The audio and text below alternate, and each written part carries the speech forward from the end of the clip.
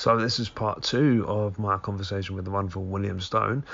If you haven't heard part 1, go down and listen to that and then come back here. Before we get into the conversation though, I did mention that myself and Ben Morgan have started a comedy night. It's called Red Cup Comedy. It's going to be monthly, and it's going to be at the White House bar in Farringdon. So we're going to have a group of some great stand-ups from the London open mic circuit, and along with them we are going to have a TV headliner. So it's once a month. The first night is going to be on April 1st, so get yourselves down there then. So here's the part 2 of my conversation with the wonderful William Stone.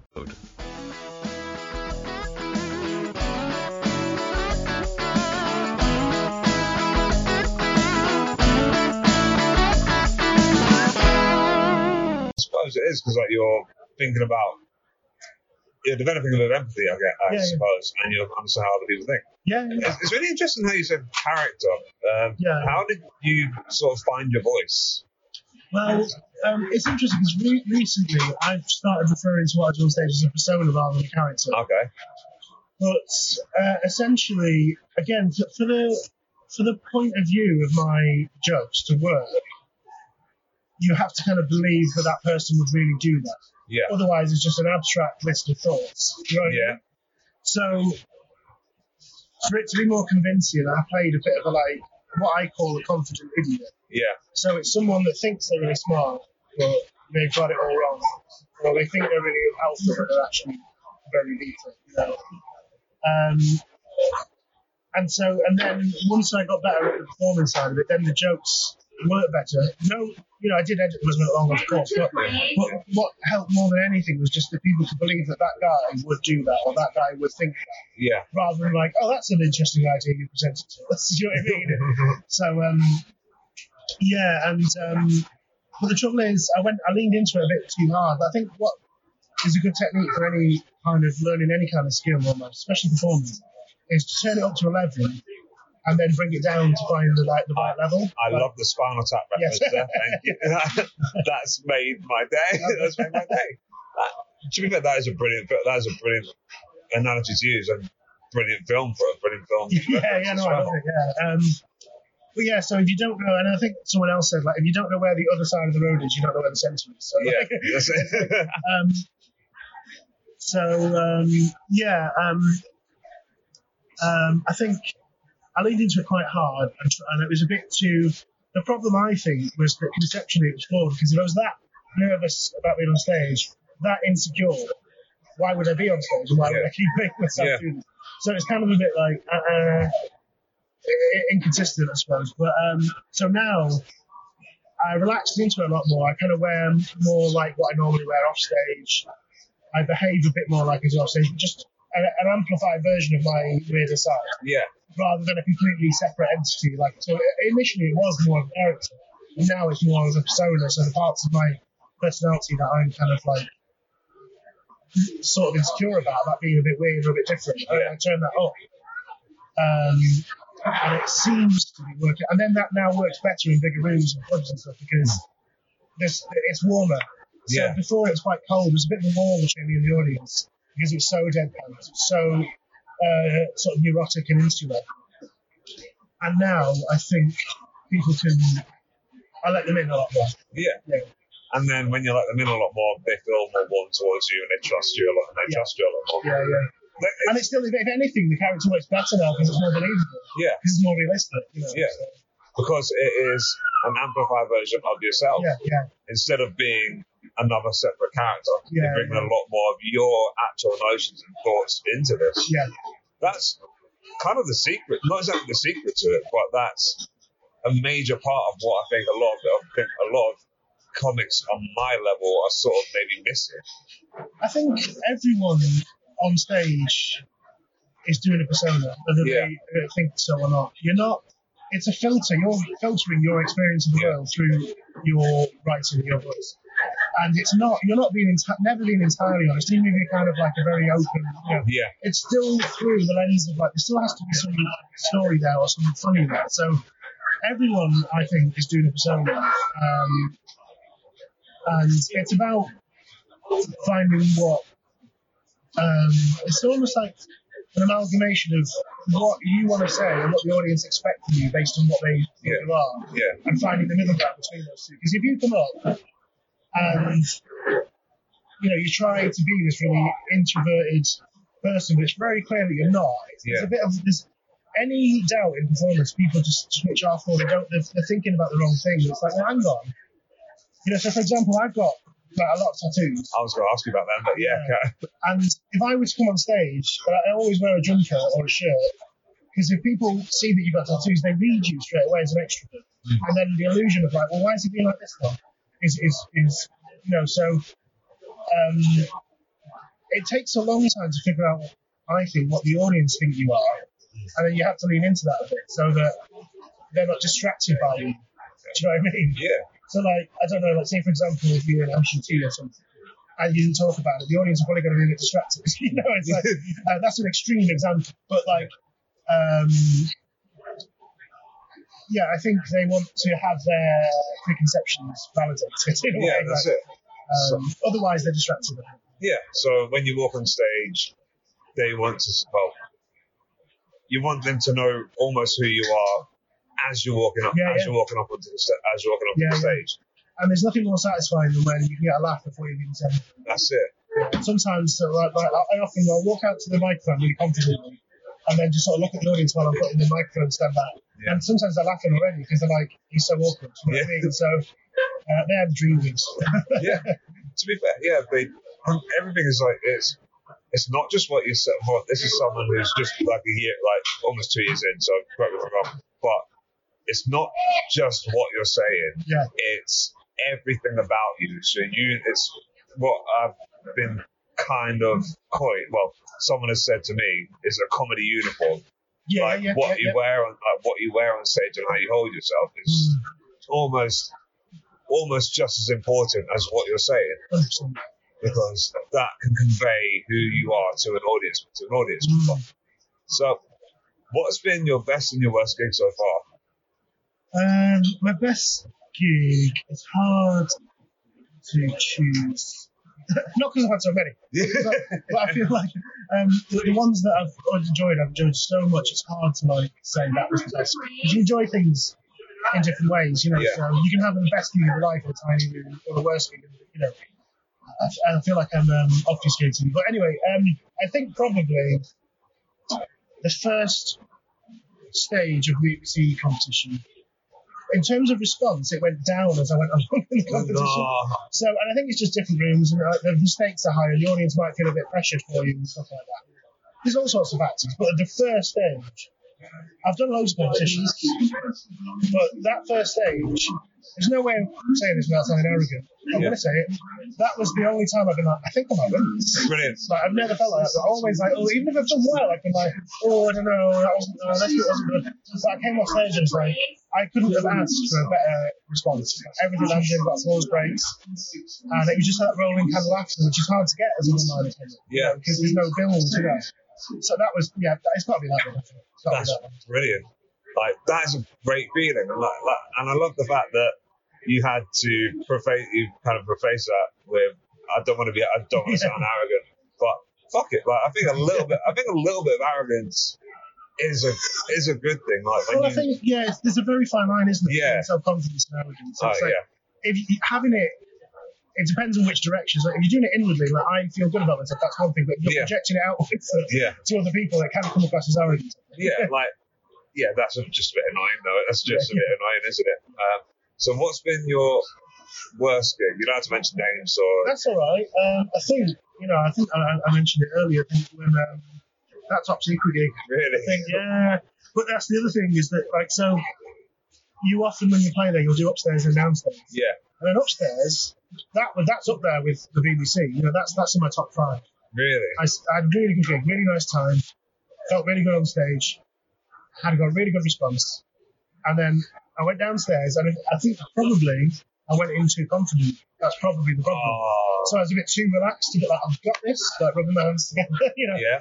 And then I hadn't built up that kind of like, you need a bit of that adrenaline, that bit of like, how's this going to go? It's perform well, I think.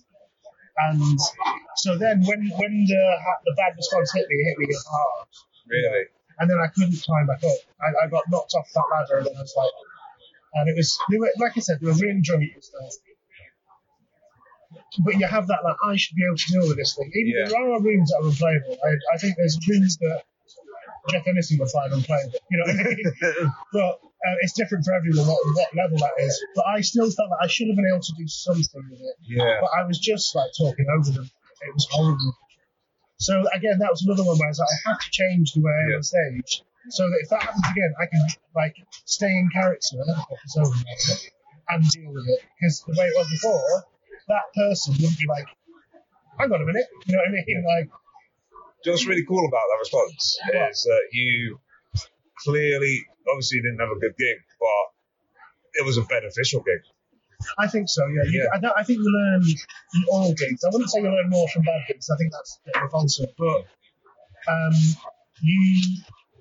I think if you care about it and you want to be better, you have to learn from everything. Yeah. Because I think even if it's just like, I shouldn't be doing this kind of gig anymore without checking like if it's in a proper room and stuff like that, or whatever, you know. But I think you always learn, good and bad. Or you should aim to. Yeah. You should aim to learn. Yeah. So I've watched, as I said, I've watched Top Secret. I've watched that Top Secret before. Yeah. How do you find doing the two runs back to back? Well, the first time I did them back to back, it was great. I did one upstairs, did one downstairs. I think I did it the other way around actually. Downstairs was great, upstairs second great. Then the second time, it's a different kind of thing. So it's interesting because it's the same clubs, it's the same kind of audience, the same kind of like demographic and stuff. But the size alters it, and again, the smaller one upstairs, I just prefer it. Yeah. But there's something really satisfying about, with a big room, you can get that bit more of a rolling laugh because, you know, if you're getting a good response, and then people, especially what I do, it's a bit slow burn, but then like, you get the second wave, and then that makes the first people laugh again because they get to enjoy the other people enjoying it. You know what I mean? Yeah. When it goes really well. Yeah. So, yeah, I enjoy them in different ways, but it's cool. But it's fun to be able to do two great gigs right next to each other. That's the best thing about it. Right, and it is such a, and I love the aesthetic of the building itself because it is literally a top secret because it's almost not, it's so small. Yeah, you could easily miss it. I missed it when I was looking at it. Yeah, it's like a TARDIS, isn't it? Yeah. Oh, absolutely. And from the outside, it just looks like it's an office space. Well, yeah, because it could be. It's right next to, well, what's soon to not be School of Rock. But, So, 15 Storeys High, nice little segue. Why is it a sitcom that why is it sitcom? What is it about that sitcom that you love so much? For me, is with a lot of sitcoms, it's going to sound really stupid, but they can be a bit too sitcom-y. Yeah. You know what I mean? And it becomes like a production line of gags. Sort of thing. And it feels like, there's always like the same set and everyone's in the same place. It can be a bit stale with the traditional format of sitcom. What I love about 15 Storeys is it's where sitcom meets sketch. Yeah. So you've got the main characters, and the main storyline is Vince, played by Sean Robb, and Errol, played by Benedict Wong. Yeah. And they have a flat share, and it's the odd couple, basically. Yeah. It's Steptoe's son, it's, Rodney and Delboy, the two people that are forced into a situation together that don't really, they're different. So Errol is very optimistic, very chipper, not very cool and stuff. Yeah. And then you've got Vince, who's sort of very cynical, very depressive. Yeah. And so that's the main crux of it. Yeah. And because the situation is they live in a tower block. Yeah. And then where the sort of sketchy element comes in is that you just get these little vignettes, so it'll cut. I don't know if your microphone's been picking that up. Yeah. I'm the back. I think where the sketch element comes in, so they live in a tower block, and every now and again it will cut to this what's happening, like a little snapshot of some of the people's lives, and then you get so much humour out of that because you don't have to know the whole background of these people. There's no story. You can just get these really nice visual gags and these funny situations. Yeah. But on the flip side of that, so when you get a sketch show, sometimes there's no through line. You get a bit. It's like, I don't like these characters, but I like this sketch. And like in Little Britain, you might love Andy and what's his name? Andy and Yeah, Andy's the one in the wheelchair. Yeah. The other one. Yeah, no one knows who. No, I don't know. David Walliams. But then you might hate Bubbles, So, but these little vignettes are all so well done, and I think it's really, it's just a really unique show, a really particular type of humour. It doesn't feel like you're watching a sitcom. I think it's just because you break out of it enough. And I mean, I think Errol, the I wouldn't say sidekick, but sort of second to Sean Locke, it's a massive influence on my character, my on-stage persona. I mean, for one, he's northern, but he's sort of like innocent and a bit naive and innocent, and quite sweet and sort of like charming in a clueless way. And I always sort of warm to comedy characters that are like a bit vulnerable, but not in a flawed way, but kind of just like. And I love a idiot. I love a lovable, and every show and another big influence. And it was hard for me to choose because of this, but would be Father Dougal and Father Ted. So again, my character is sort of a cross between those two. But it's a real snapshot of kind of like, I think I'm not from London, but a real snapshot of working class London life, like living in a town block. It really has that feeling of like, because you have all these crazy characters that you see every day, or you might not know them,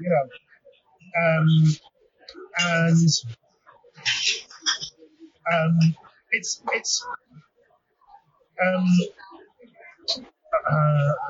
can't actually know how to explain it, but it's surreal in a really mundane way, in a very everyday. So there's not everything that happens in it could happen, but it's that kind of like just beyond reality. You know what I mean? So like, there's an episode where someone in another town block has a horse in the flat. Which is it could happen, but it's just that bending reality. But it's like, and you do have these, you live in like on an estate or in a or like in a town block, and you have these people. It's like they have these very odd ways of doing things, have their own quirks and stuff, and you're forced into a situation together. You're living together, but not. And that is what a sitcom is. It's like people being forced into a situation and to deal with each other. Well, so the concept of it is really solid.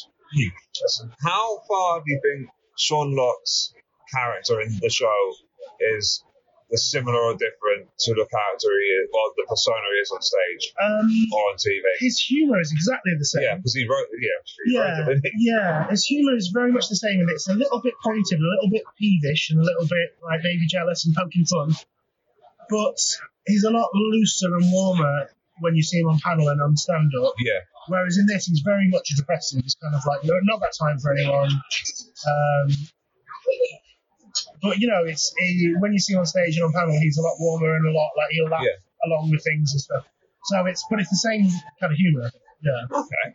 But it's never mean, I don't think, which is a real thing to me. I like something that no one expects. But you can do it. I don't know. You sometimes depends who it is. But once things get mean, it's like you can get a bit uncomfortable. You can play with that, but it's very sort of innocent sitcom. I think you could potentially show it to like a 12-year-old or a 19-year-old. No one would be like, no one would really bat an eyelid. But it's very, very real at the same time. It's great. That's good. So speaking of sketch, though, how did you get your sketch? How did you get your You wrote a sketch, didn't you? Yes, so I did a sketch for BBC Three Quickies, which is an online only sort of platform thing. And so it's open submissions, but I think because I'd done the BBC competition, they were probably more inclined to give it a proper read. And then they liked the idea, but it wasn't quite right, so we went back and forth quite a few times. And eventually, the great thing is the producers, really nice guys that I've become friends with sort of since doing the BBC final. They really liked the idea, so they, instead of just being like, it's not really working, they tell me how it works so we can get it made, So it was really nice to have that relationship where they felt like they could say, change this bit, don't do that, put this in there. Without totally, they didn't totally change it. No. They just were able to say, and this is what a good producer is, to recognise what's the strongest idea and what you're trying to say. Yeah. You know. And then before that, I'd played small parts. And when I say small parts, like really small parts in other BBC Cine Quickies. So I had a bit of on-camera experience. So I knew how a sketch shoot works. So I always think, again, like, it's hard. Obviously, you want to make money out of comedy, and you should be paid for stuff. But I think you should also seize any opportunity, because you don't know how that's going to help you down the line. Yeah. So when it came to doing my own sketch, seeing how the writer of the first sketch I did was able to talk to the director of photography and the producer and so on, I knew, like, oh, it's okay to make your own suggestions, or to make, or to make it clearer what your point was, so they can best film you, you know. So having done the other ones first meant that when on the set on the day, I was able to say, like, I think. I wouldn't tell them what to do. Like, I think it needs to be like a low angle shot. But I mean, like, this is what I'm trying to create with this scene, so then they can best do their job. Yeah. You know? So, but I had the confidence to do that because I've seen other people that I've worked with doing in my position as the writer say, "Oh, this is what I'm trying to convey." So, whereas if I'd gone straight into that process, I might have felt a bit intimidated and kind of kept the head down and stuff. So, yeah. So, what do you prefer writing, stand-up or sketch? Actually, no, let's rephrase that. What comes more naturally to you? Jokes. Yeah. Okay. I find sketch hard. I find stories hard. Jokes. I'm on the other side of the coin to most people. The thing I get most is like, I love jokes, but I can't do just one-liners. I can't do just a snappy joke. Yeah. And I would love to be able to have a bit in my show where it's like 2 minutes of a story or 5 minutes of a whole bit. But my brain isn't wired that way, in the same way that a lot of people's brain isn't wired to write short gag. Yeah. You know, so that is my strength, and I've just gone full tilt at it, and that's what I try and be good at. And it helps me, you know. So then, like with Lottery, people have been like, "Oh, this guy can write jokes. I want him on my writers team," you know. So I think that's an important thing, is recognizing your strength and really, really making it clear that that's what you do. So I put out a lot of content on Facebook. Yeah. And it just reminds people in the industry that you know and stuff that is what you do. You're always writing. You're always coming up with gags.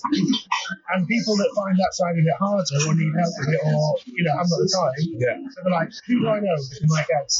I'd write some all the time. This guy. Yeah. So I think sort of coming back to the confidence and the arrogance thing, it's like you have to put yourself out there and sell yourself. Yeah. Because no one else is going to come knocking down your door. Yeah. No. So I think you should have to be unashamed of being good at what you're good at. Yeah, I agree. Do you think that there's still a need to be on television for a comic star these days? I don't know. So I'm in that weird overlap between like people that have grown up with internet all their lives and people that have only got it later in life. So I'm in the middle. So I sort of was online from about 14, 15, Whereas like now, I think younger comics, they're a lot better at like utilising social media. I didn't even know that there's people that just like, the way a lot of younger people get their like funny content is through like TikTok, and it wouldn't be Vine before that. I mean, it's like, but they might say, I don't like comedy, but they love funny videos. So it's interesting what that means to people. And I imagine they don't watch like TV as much younger people. I can't remember what the question was. I'm really sorry. So I was saying, do you think that TV is do you think that TV is still the goal? Yeah, yes, I think so. I think obviously it's the way to reach the most people and the broadest, because I think with the internet, everything has become special interest. So you can channel what you like, just only what you like, and you filter everything else out. Whereas with TV, there's an element of chance you might click over and be like, I like that guy or that girl on this panel show, and then you can find something new for it. Whereas if it's like, I like this comedian, I just watch their clips, and you're less likely to find other stuff. So it's great that it's made people able to self-publish. Yeah. But the downside of that can be that there's not the same quality control. So I'm in favour of it. I don't know where it's going to go. I think there's still a lot of life left in TV comedy and stuff. Yeah. And I think it is the goal for a lot of people.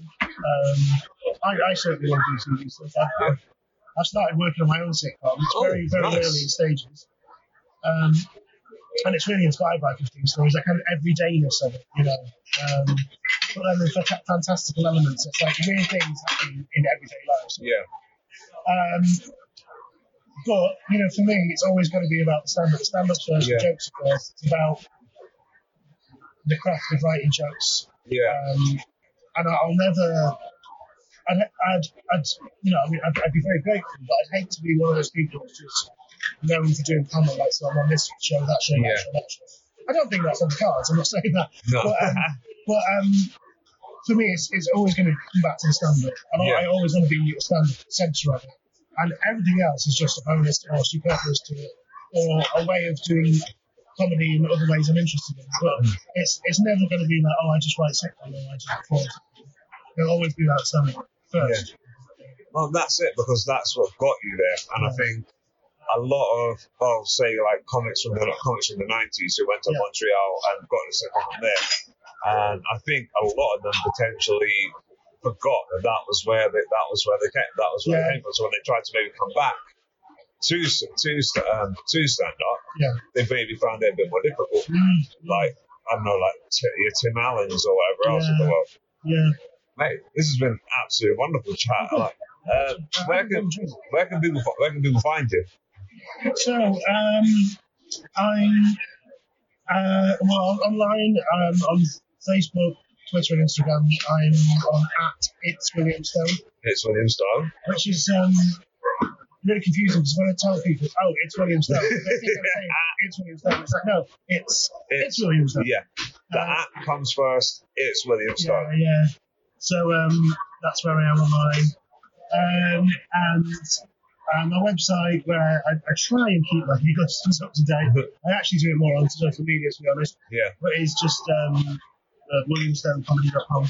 Brilliant. So, and I gig mostly in London and Brighton, sometimes Manchester and Liverpool and stuff, but I'm still very much limited by the train lines. So, yeah. To be fair, aren't we all though? Yeah, totally. But, like, I'm just starting now properly. I've bar Edinburgh last year. I'm now starting properly to gig outside of London at least. I'm trying once a week now. Yeah. But it's expensive, and especially as I'm doing open spots. But it's got to be done, man, isn't it? Yeah, I think that's it. It's I think there's some unavoidable hurdles. It's not ideal, but you've just got to do them, because if you don't, the next person will. Exactly. You know what I mean? So, and it's already an oversaturated market. So you've just got to hustle and take the hit on your wallet sometimes. I know it's not ideal, not everyone can. Excuse me, which is a real shame. Yeah. But it comes down to priorities, you know. I've had the same pair of jeans for about a year. but I'm, if someone asks me to come to a gig, I'm there if I can, you know. So, exactly. But and it's all about playing as many rooms as you can, to as many people, you know, as many different audiences. That's why festivals are great. Just keep looking away. I was actually going to ask you, what advice would you give to a younger comic? But I think it is just work bloody hard. Yeah. Like, it's just, it's not something, you can't. You can pick up a guitar, sit in your bedroom, play it for as long as you like till you get good, and then you can go out into the world and like, here's my guitar playing. You're like, sweet, that's pretty good. Yeah. Whatever. You don't learn any. Well, you don't learn, but you learn the most on stage. Yeah. And so, don't get me wrong. There's some gigs that you feel afterwards like, why did I say I'd do that? But like I said earlier, you learn something from every gig. So just do it a lot. And I think also, don't be afraid to experiment, because once you do get to a certain level, you don't want to missell yourself to a promoter and turn up and be like, what the hell's this? I didn't know you did this. Yeah. So I think now's the time to experiment. You learn, again, loads from experimentation. I mean, I thought like a year or two ago when I was in the BBC final, like, oh, I can't do anything else now because but I'm still, an unknown entity. You know what I mean? So, like I said, in the last 6 months, I've really not really changed. I've really honed my persona on stage, and it's working better because I experimented with it. I took that risk, and it's paid off. Brilliant. Right, man, that's been absolutely wonderful. Awesome, mate. We'll do the handshake that no one can actually see. All right.